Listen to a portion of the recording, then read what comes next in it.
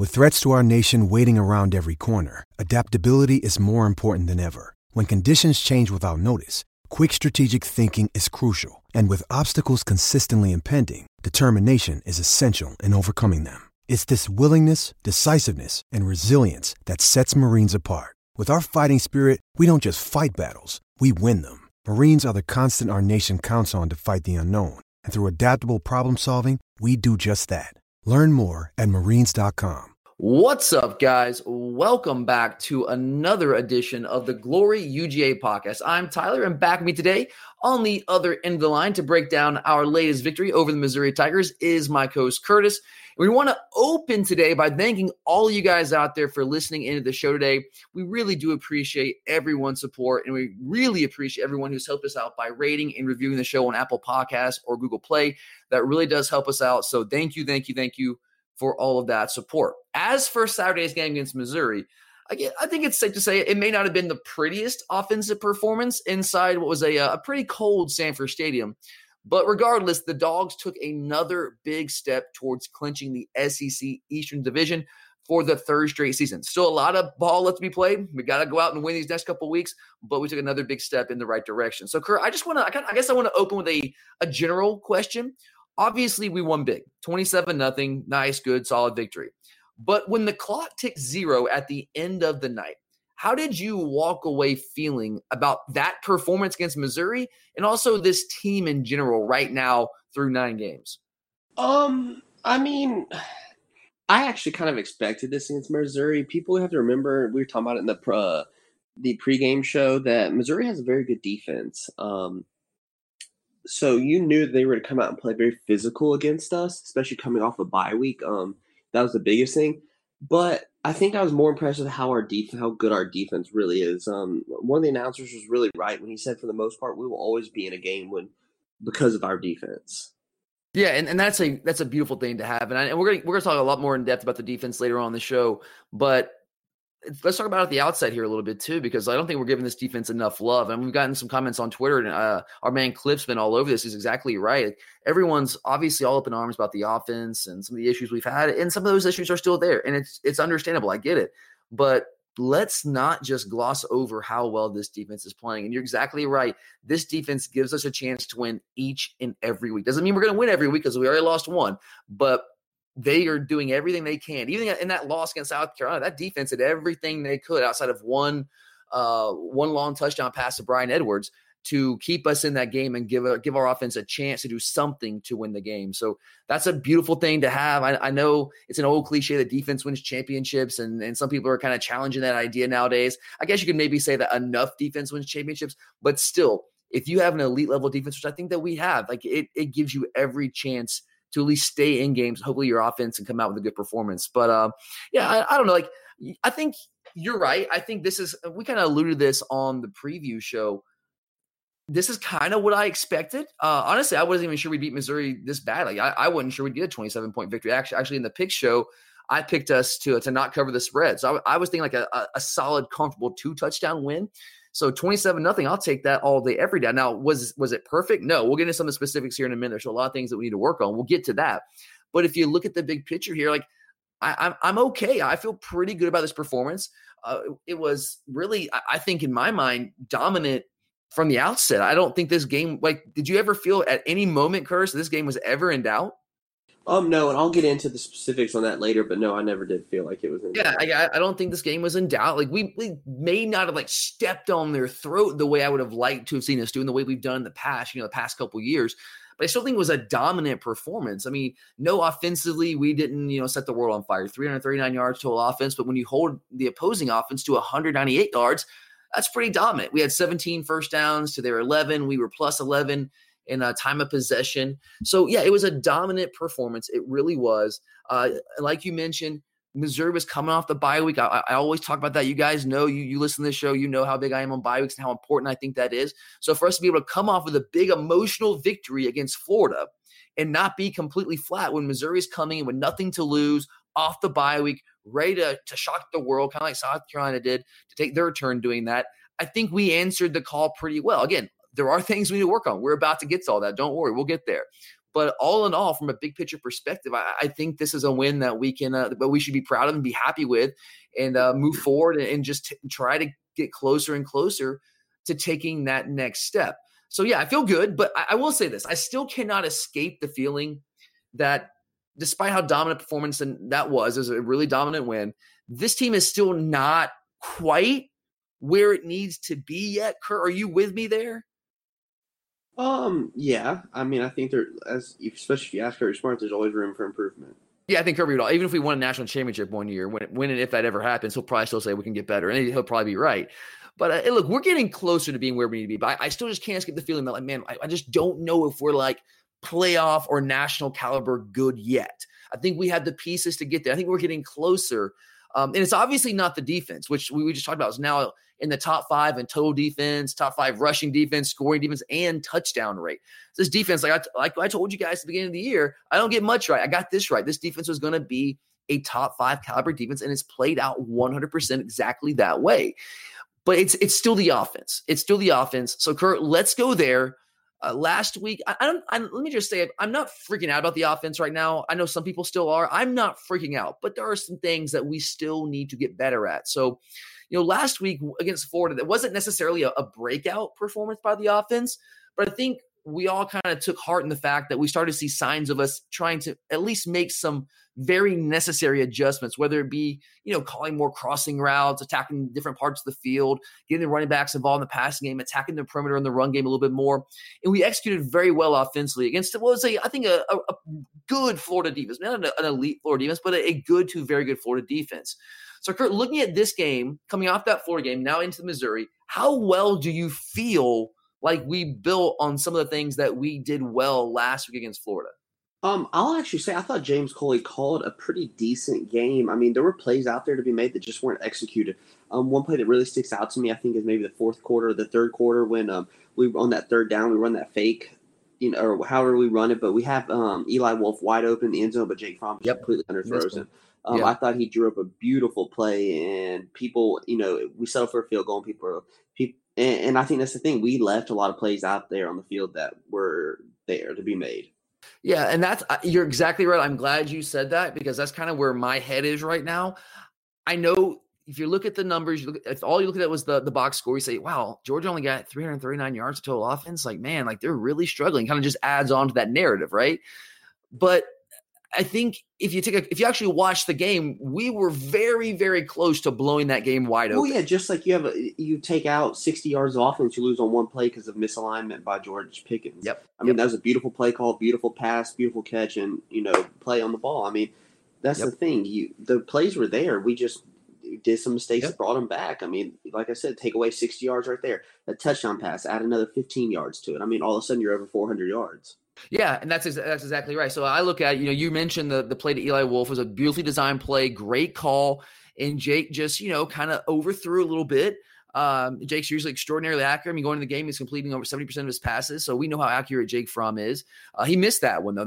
Now we had to settle for 3. That's 4 points right there. That's a touchdown. Then there was the play that I don't want to say it was a poor throw. It really wasn't, but was it right before halftime maybe? To Kearis Jackson in the end zone. Kearis laid out full extension and just couldn't quite reel it in. Maybe a slightly, it wasn't a poor throw, but maybe a slightly better throw, and that's 6 right there, right? So that's another 4 points. That's 8 points right there. We had to settle for 2 field goals. And you mentioned the George Pickens, beautiful design, beautiful call, beautiful throw by Jay, great catch by George to make the 60-yard plus touchdown. But the misalignment, you're supposed to be on the ball, and you're off the ball, and freshman, that happens with freshmen. I'm not killing Pickens. I mean, that happens sometimes, but it's like we're that close, right? I mean, that's I guess that's what I'm trying to say. It's not like we were complete. Like the difference when we struggled against South Carolina, absolutely nothing was working. It wasn't like this time. Yeah, like we were completely discombobulated. The coaches, often everyone looked lost, like they just didn't even know what to do. But you didn't see that this time. It was just missing. Yeah, and our best receiver went out of the game again, missed essentially did miss the entire second half. So you got to factor that in as well. So yeah, I think, if Pickens doesn't miss a line, if he just walks up the line of scrimmage like he's supposed to, like you said, we're over 40 yards of offense. We could have beaten this team 42-0, with Pickens and a slightly more accurate throw 2 different times in the end zone. And all of a sudden, boom, scores 42-0, we're over 40 yards of offense. And everyone's talking about, wow, this offense is really starting to click now, right? So the narrative's totally different. And it's really just minor little details, things that are very fixable. That's why I'm not freaking out. Like those things are fixable. I venture to guess right now that after making that mistake, Pickens is going to learn from that. Probably not going to make that same mistake again. Probably not going to happen. Jake is going to hit those throws that he missed in the end zone way more often than not. So we're very close. I know that's, it's easy to say that, and I know you could call that a moral victory, whatever. Like, no, like I'm just saying, if you look at this, if you actually look at it closely and watch the game, yeah, I know 339 yards is what it is, but we're very close to kind of just blowing the doors off them. I guess that's what I'm trying to say here. So I'm not freaking out. We got to clean up some things, but I still feel pretty good about where this team is right now. But I want to go back to like the question, like, how do you feel like we built on some of the things we did last week against Florida?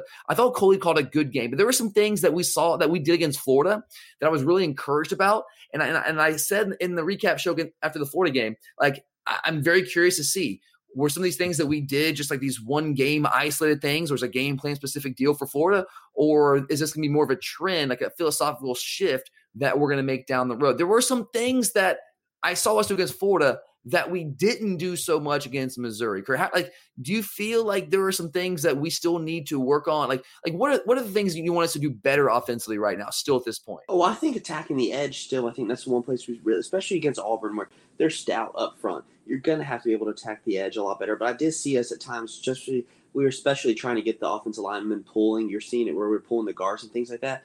So I think a lot of it is just sustaining on blocks, because that's the biggest thing about getting to the edge. You just have to sustain your block long enough to allow them to get out there.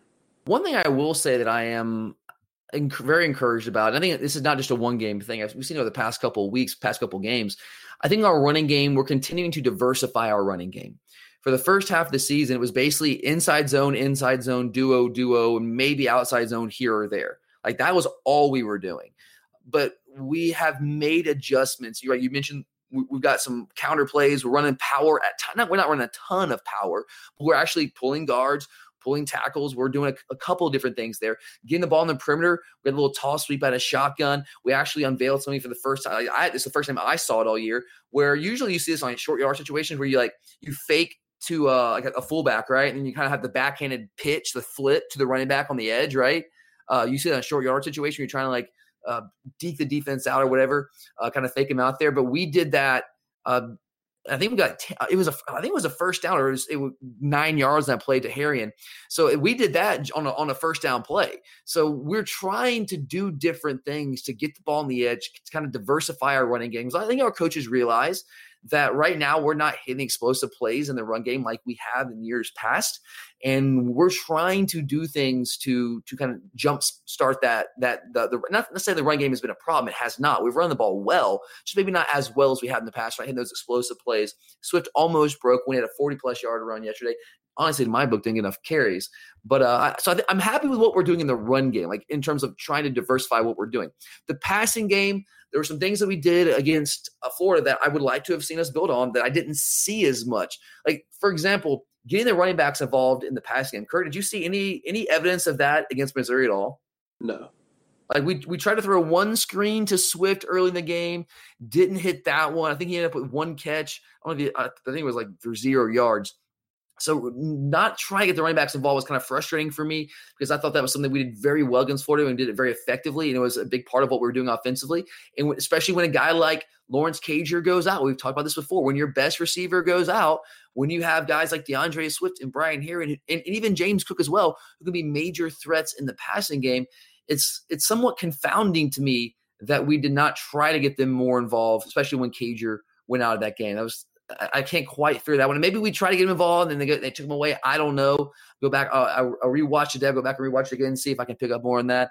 But that was a little frustrating for me. Let's talk about Jake Fromm here for a second, though. All right. While we're talking about the offense. Before we do that, though, I do want to take a quick second to remind you guys about our friends at Vivid Seats. If you guys are looking for tickets the rest of the way, we got some big matchups down the stretch here. Vivid Seats is the place to go. I actually was just on there last week, picked up a pair of tickets for the Auburn game this weekend. The selection, you can't beat it. You can't beat the prices. It was a no-brainer for me when I was in the market for tickets. Just went to Vivid Seats, boom, found exactly what I was looking for at the exact price point.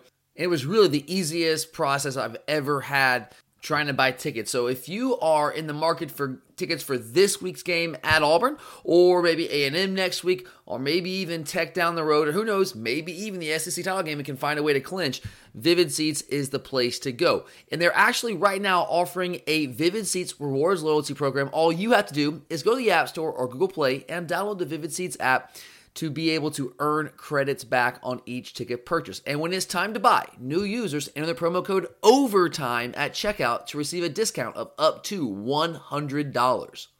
But all right, let's talk about Jake Fromm for a few minutes. We gave him a ton of credit after that stellar performance last week against Florida.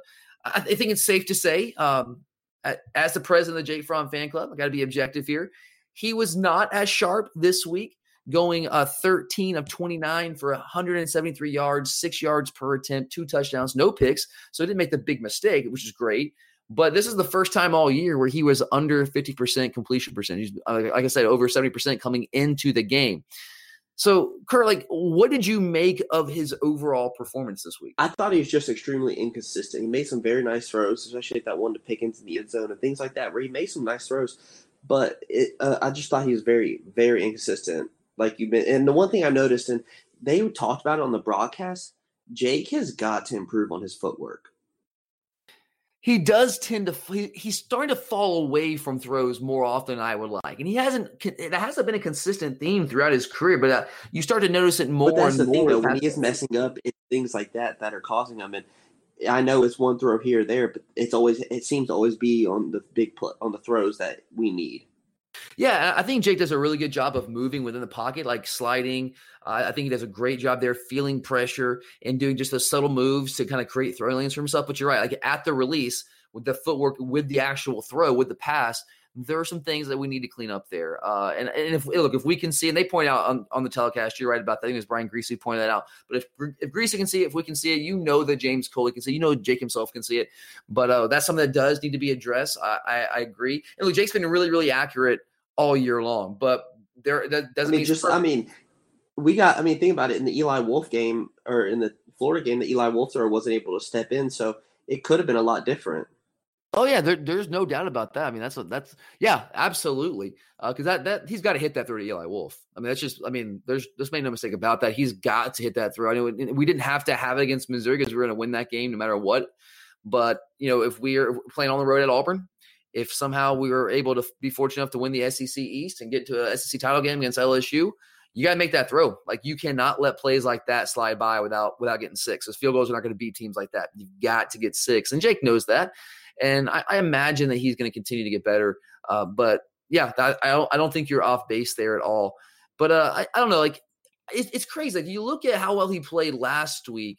I mean, 20 of 30, I thought arguably his best game of the year. 20 of 32, especially consider the moment, 279, 2 touchdowns, no picks. This week comes back at home, 13 of 29, 44.8% passing, 173, 2 touchdowns, no picks. So again, like, not the debilitating mistake like we had in South Carolina in that game. But like, how, when you look at those two games first, last week at a neutral site against Florida, this week at home against Missouri, like, what was the difference between last week and this week for Jake Fromm? Because you mentioned it's that we're at home, because it seems that he's been showing up playing better when he's on the road. Yeah, it's weird. I think, to me, it's a couple of things. Number one, like, he was playing pretty well when Lawrence Cager went out, right? So I mean, Lawrence Cager almost 100 yards receiving in the first half. But I went back, and these are my calculations, so someone can double check me. I'm sure my math's probably wrong somewhere. But I went and counted 3 or 4 different times to make sure I was right. But I went back and looked at the play-by-play chart. And after Cager went out, Jake was 4 of 12 for only 51 yards passing. Now, we did have the 60-plus yard touchdown pass to Pickens called back because of the misalignment, but 4 of 12 for 51 yards. And I think sometimes the problem with him when Cager's not out there is the fact that he doesn't trust these people makes him hesitant. Like that in the third quarter, that one play, Pickens goes right by the cornerback, and Jake, in my opinion, really underthrows him in the end zone. Oh, yeah. Was that when the pass interference call? No, it was the drive before that where they did nothing. Before that one, yeah. It was in the third quarter. The guy was able to recover and smack it down because he overthrew him and allowed the guy to make it up. But if he just throws just the back of the end zone, that back corner, allow Pickens to at least go up and make a play on it. Yeah. And that's the thing. I think he's a little bit slower when Cager's not out there. Yeah, I mean, you can clearly tell, like, and this is not like revolutionary stuff. Everyone knows this, but it's pretty clear when you watch us out there on offense. When Lawrence Cage is on the field, Jake Fromm has a go-to guy, right? That's a guy that he feels comfortable in. And he's showing more and more of that with Pickens, but still, Pickens, there are times, where he might not make this right side adjustment, might not run the route the same way that Fromm wants him to run it. So there are some issues there. And when Cager goes out, that one comfort, like the guy that Jake really, really feels comfortable with, it becomes somewhat of an issue. I think he gets hesitant. I don't think he pulls the trigger as much or as quickly as he would if Cager was out there. I think he starts to maybe think a little too much and wonder, like, hey, is this guy like that split second? I was thinking, like, hey, do I really want to throw it to this guy? That's gonna be an issue. And not to mention, like, Cager's just better than the other guys we have. I mean, Pickens is really good. We know that. But like when Cager goes out, I mean, who you have Pickens, but who else do we have out there, Kurt? I mean, you have people like Matt Landers who can't catch a ball. I mean, he's become the new Tyler Simmons of what can he do right. Oh my God. It's just like, I know we talk about him almost every week and it's the same story every single week, but like I would look at the dude, I'm like, oh my God, you should be so good. Like you should really be good, man, because you've got every tool you need except something's missing. And I can't explain what the something is. But it was only like a little 5-yard pass, but like you got to make that catch. The one he dropped. I mean, that's the thing. If you can't catch a 5-yard pass, he's not going to trust you for a 25-yard throw. Yeah, I think it's in Landers' head right now. I really believe that. I don't know the guy at all, but just watching him play, looking at his body language, I think it's in his head. Like he just needs something good to happen for him. Like he just needs to go out and make a play. If he goes out and makes a play and things start to click, I think if he builds that confidence, he can be good. But it's just not there right now. It's just not. And I think that is I don't want to say a huge issue for our offense, but I think our coaches, Jake, because I heard Jake talk about him in the preseason, even in SEC Media Days, like when I'm talking about receivers, like Matt Landers was one of the first guy he's mentioned. He was expecting Matt Landers, I think our coaches were too, to have a big year, at least a bigger year than he's having right now. But it just has not worked out that way. And when Cager's dealing with the injury and you don't know when he's going to be in and out of the game with his shoulder situation, now I'm hearing it's like an AC joint thing. Man, it's tough. We got because it's either him. You got Tyler Simmons. Kearis is having to play outside sometimes now, which I think he's more of a slot guy. When Cager goes down, he's having to play outside. And Kearis I think he can be a good receiver for us. I think he's more of a slot type guy, in my opinion. D-Rob's a guy that's kind of been like sometimes he's MIA, and sometimes he can be a big part of our offense. And against Missouri on Saturday, he was kind of MIA, but I still feel pretty good about D-Rob. I'm surprised he didn't get more looks on Saturday. But yeah, when Cager goes out, like I think Jake kind of, I don't want to say he tightens up, but you're right, he does become somewhat hesitant in terms of his ability to trust these guys. I think when Cager goes out, Pickens is the only guy right now that he really has any sort of trust in, and that's a problem. So again, I'm gonna read those numbers one more time. When Cager went out, Jake was then 4-12 for 51 yards. So let's just say Cager's got to be healthy, because when he is, it's tough. You can't really double him and Pickens. One of those guys is going to be open. And obviously, teams are going to start game planning for Cager. But Missouri's, they game plan for him in this game, and he had almost 100 yards receiving in the first half. 6 catches, 93 yards in the first half.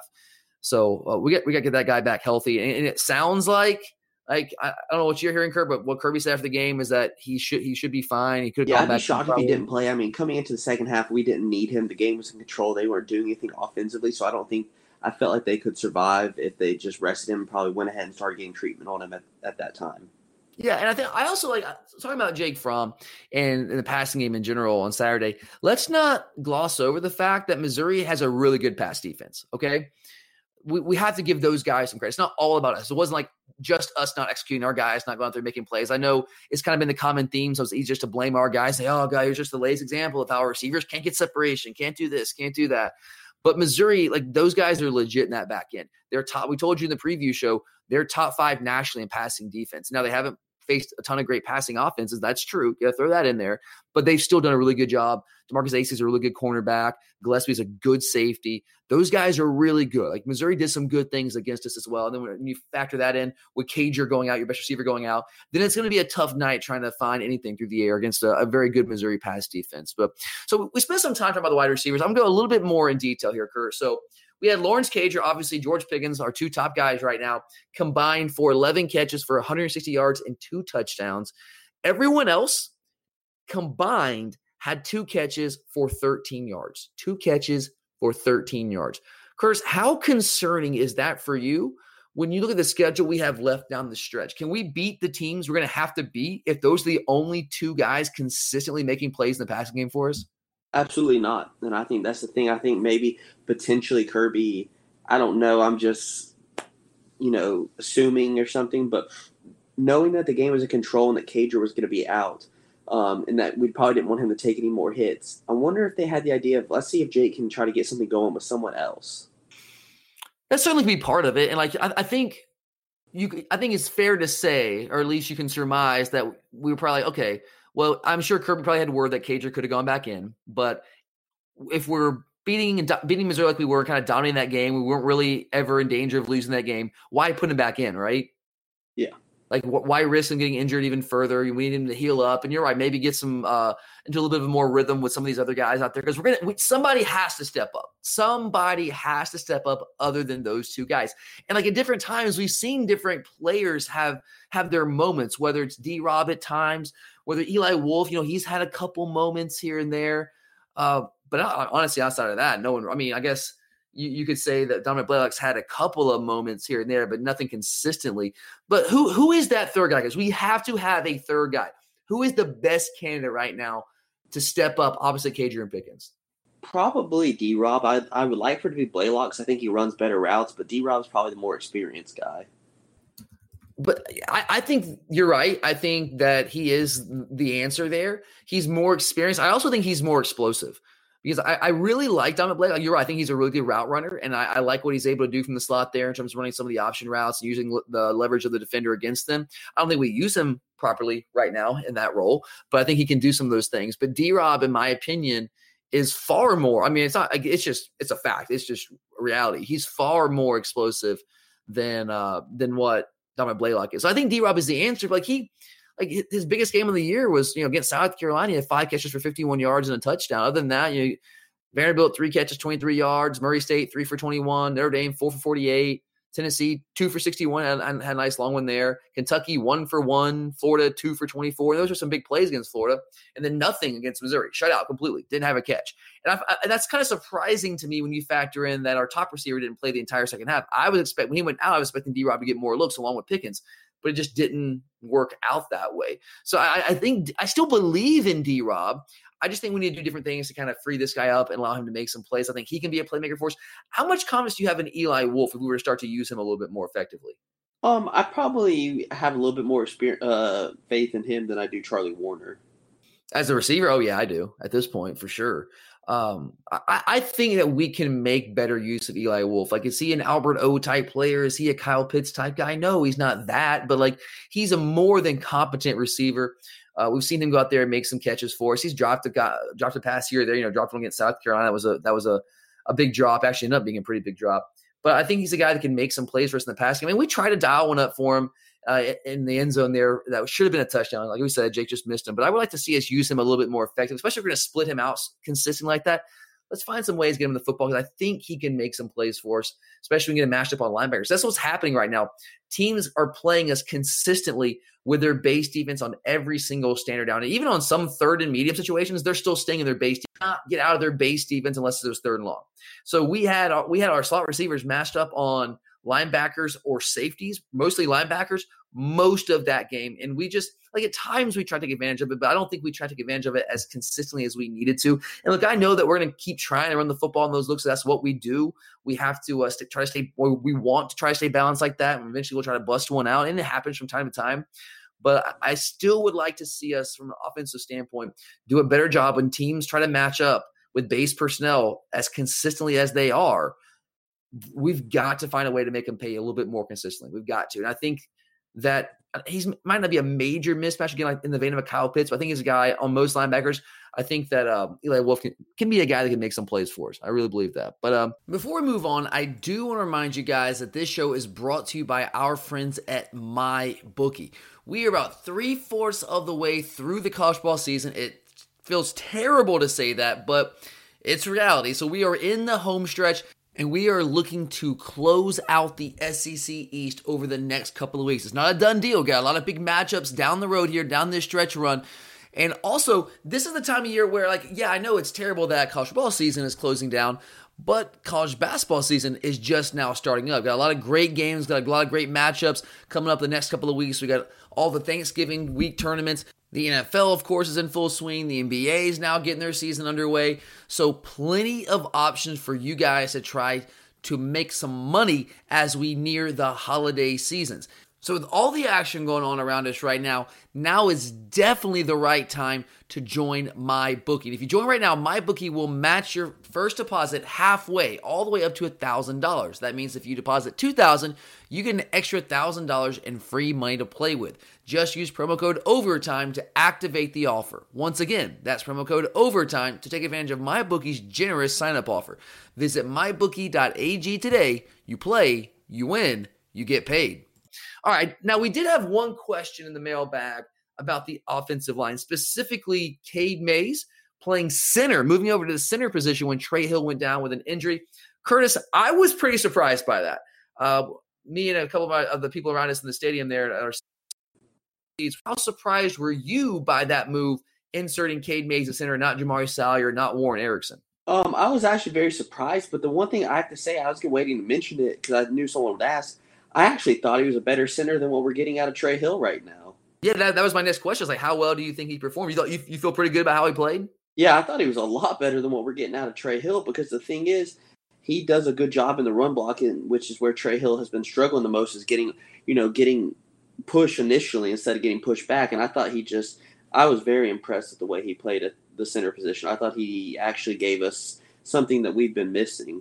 Yeah, there were a couple of snap issues, which is to be expected because the guy doesn't – I can't imagine he takes many reps at center during – No, not at all. But I would think long-term he was actually a better answer to have him at center and Cleveland at guard. Yeah, I'm telling you, I really like how Ben Cleveland's playing at guard right now. And I know Katie's a really good player, and I love the nastiness he plays with and what he brings to the table and his athleticism. But I think Ben's playing really well, and I like having Ben and Kate in the game at the same time. And I think that Trey Hill's a really good player. I think he's going to become an even better player. Obviously, he's still really, really young and has really relatively inexperienced coming into this year. But I thought Cade played really well. Yeah, a couple snap issues, that's to be expected. One of them might have cost us a touchdown. If you remember that play, it was like kind of low into Fromm's left. Fromm had to reach down and grab it. He kind of threw his timing off, and before he knew, a defender was in his face. And he had Swift wide open to the left there, but didn't have much time, so kind of just tried to throw it to Wolf and in the end zone, and he couldn't make a play on the ball. And Swift kind of got upset. Yeah, I get it, but that really was thrown off by the low snap. But again, we're splitting hairs here because that's to be expected when the guy hasn't really played that position at all. But I thought he played pretty well. So are you telling me, Kurt, am I reading too much in this? Are you telling me that if Trey Hill is actually healthy next week, you would rather have Cade Mays at center? I would. I mentioned to you, I've been very, very disappointed with Trey Hill probably the last month at least. Yeah. And it was nice to actually see a center that'll get off the ball. Yeah, I was actually surprised to see Cade go in over Jamari Salyer. I thought it would be Salyer. I really did. I thought it would be Salyer coming in. And he came in late in the game at that position because I know Salyer's repped at center. He's played a good bit at center, or at least in practice. So I was expecting him to see that. I honestly didn't know that Cade Mason spending much time at all playing center. That was kind of news to me. I missed out on that. So that was interesting. I thought he played well, though. And we'll see. He might be playing there again this week. He very well might. You don't know when it's a lower extremity injury with a guy that big and how much weight can put on him with Trey Hill. We'll see. But it's really, I'll say this about Cade Mays. Cade Mays he's not the best lineman on the team. He's a really, really good player. But the value he brings to us and his ability to kind of be that utility man playing all over the offensive line, that kind of guy is invaluable. Don't you agree, Kurt? That kind of guy, you have to have that kind of guy on the offensive line. Oh, 100%. Especially with the injuries you get. What goes on in the trenches, getting rolled up and things like that. Having a guy that can play guard, tackle, literally can play and essentially has played every position on that offensive line. That is an invaluable tool to have and has played really well at all those different positions. So got to give him some kudos there because I thought that was a really great performance for him, kind of coming in cold turkey at least at the center position. So good stuff. All right, Kurt, before we get to the defense real quick, let's empty out the notebook offensively. Is there anything else on the offensive side of the ball that we missed that you want to talk about? Not right now. Okay, one thing I'll throw out at you real quick. DeAndre Swift, 12 carries for 83 yards, 7 yards a carry. Kurt, what stands out to you in that stat line? Not enough touches. 12 touches, man. 12 carries. He had 13 touches on the day and 1 catch, like for 0 yards. But 12 carries for 83 yards, that's not enough, man. I know we only ran like 58 plays, something like that, 57 plays. But DeAndre Swift has just got to get more touches. And I know it's tough because we have all these other guys. Kirby always has questions about, why isn't James Cook getting more touches? Why isn't Zeus getting more touches? Blah, blah, blah, so on and so forth. But I'm sorry, DeAndre Swift's is our best player on offense. He's our most explosive playmaker, consistently explosive playmaker on offense. He's got to get more than 12 touches. I know it worked out fine, 27-0, but like that dude should have had, I mean, there's never a game this year he should have less than 20 carries. I mean, he should have had 20 carries for 150 plus yards in that game. But and that's fine. Well, we still won. But against Auburn, that guy's have to get the ball. There's no doubt about it. All right. Hey, it's Kaylee Cuoco for Priceline. Ready to go to your happy place for a happy price? Well, why didn't you say so? Just download the Priceline app right now and save up to 60% on hotels. So whether it's Cousin Kevin's Kazoo Concert in Kansas City, go Kevin, or Becky's Bachelorette Bash in Bermuda, you never have to miss a trip ever again. So download the Priceline app today. Your savings are waiting. Go to your happy place for a happy price. Go to your happy price, Priceline. On the other side of the ball, it was another dominant performance by the defense. We've already touched on this a little bit. I'm going to a little bit more detail here now.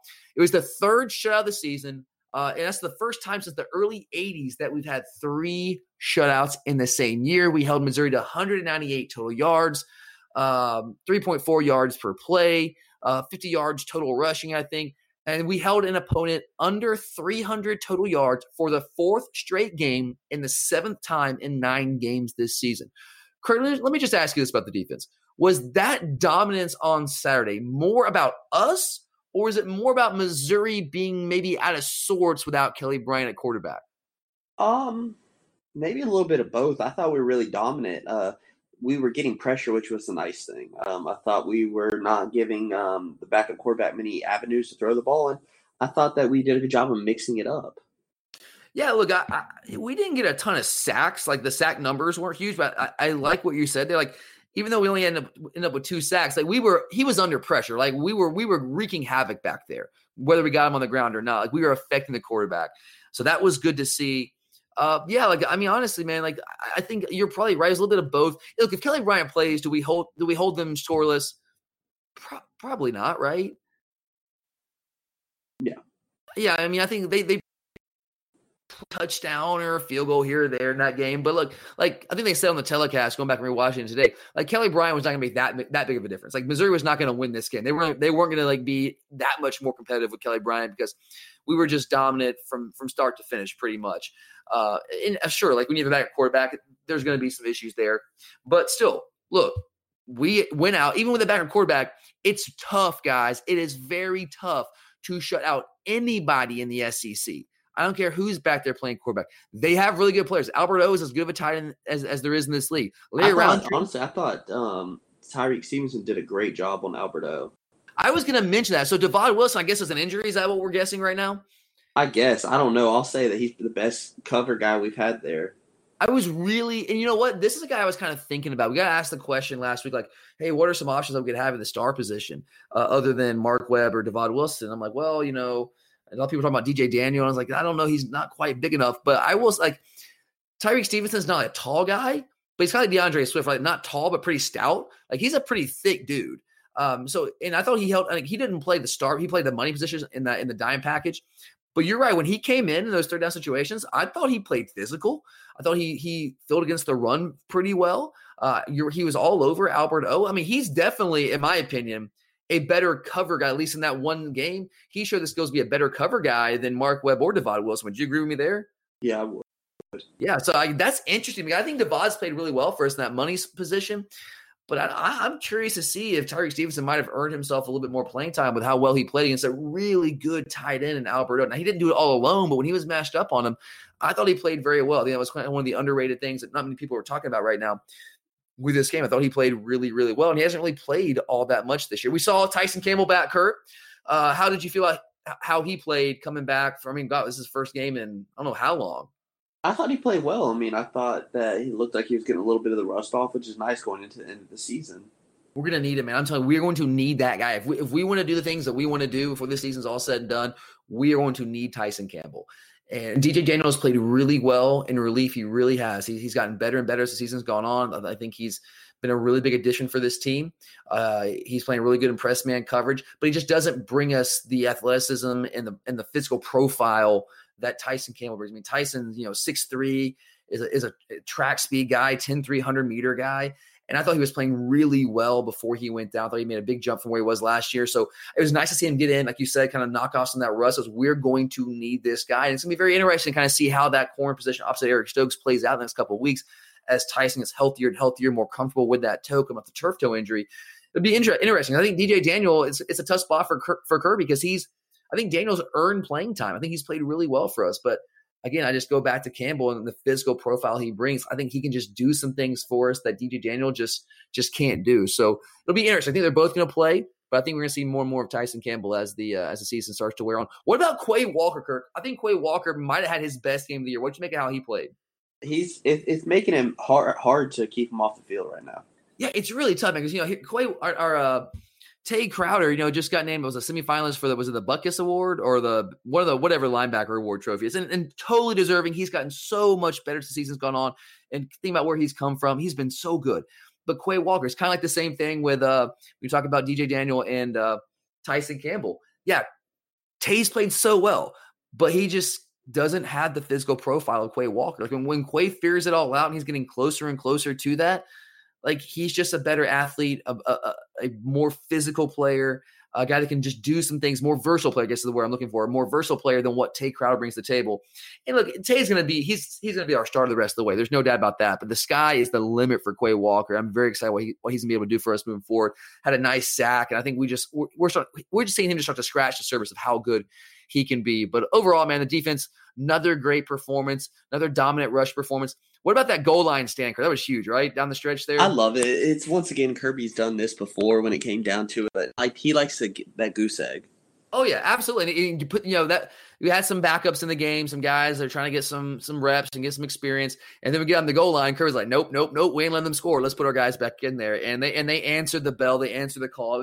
It's just great to see our guys play with that kind of pride, So that was beautiful, man. I was more pumped up for that than I was probably anything else the rest of the game. And that was huge, man. Love seeing that and keeping that no rushing touchdown streak intact. I mean, it'll end at some point. It's going to happen. It's inevitable. But man, it's what a streak that's been. That's been awesome. So let's wrap it up with this, Kurt. Talking about the defense. Can this team, as is, with this defense, right? Let's say the offense is what it is. Let's say it just continues to kind of be what it's been.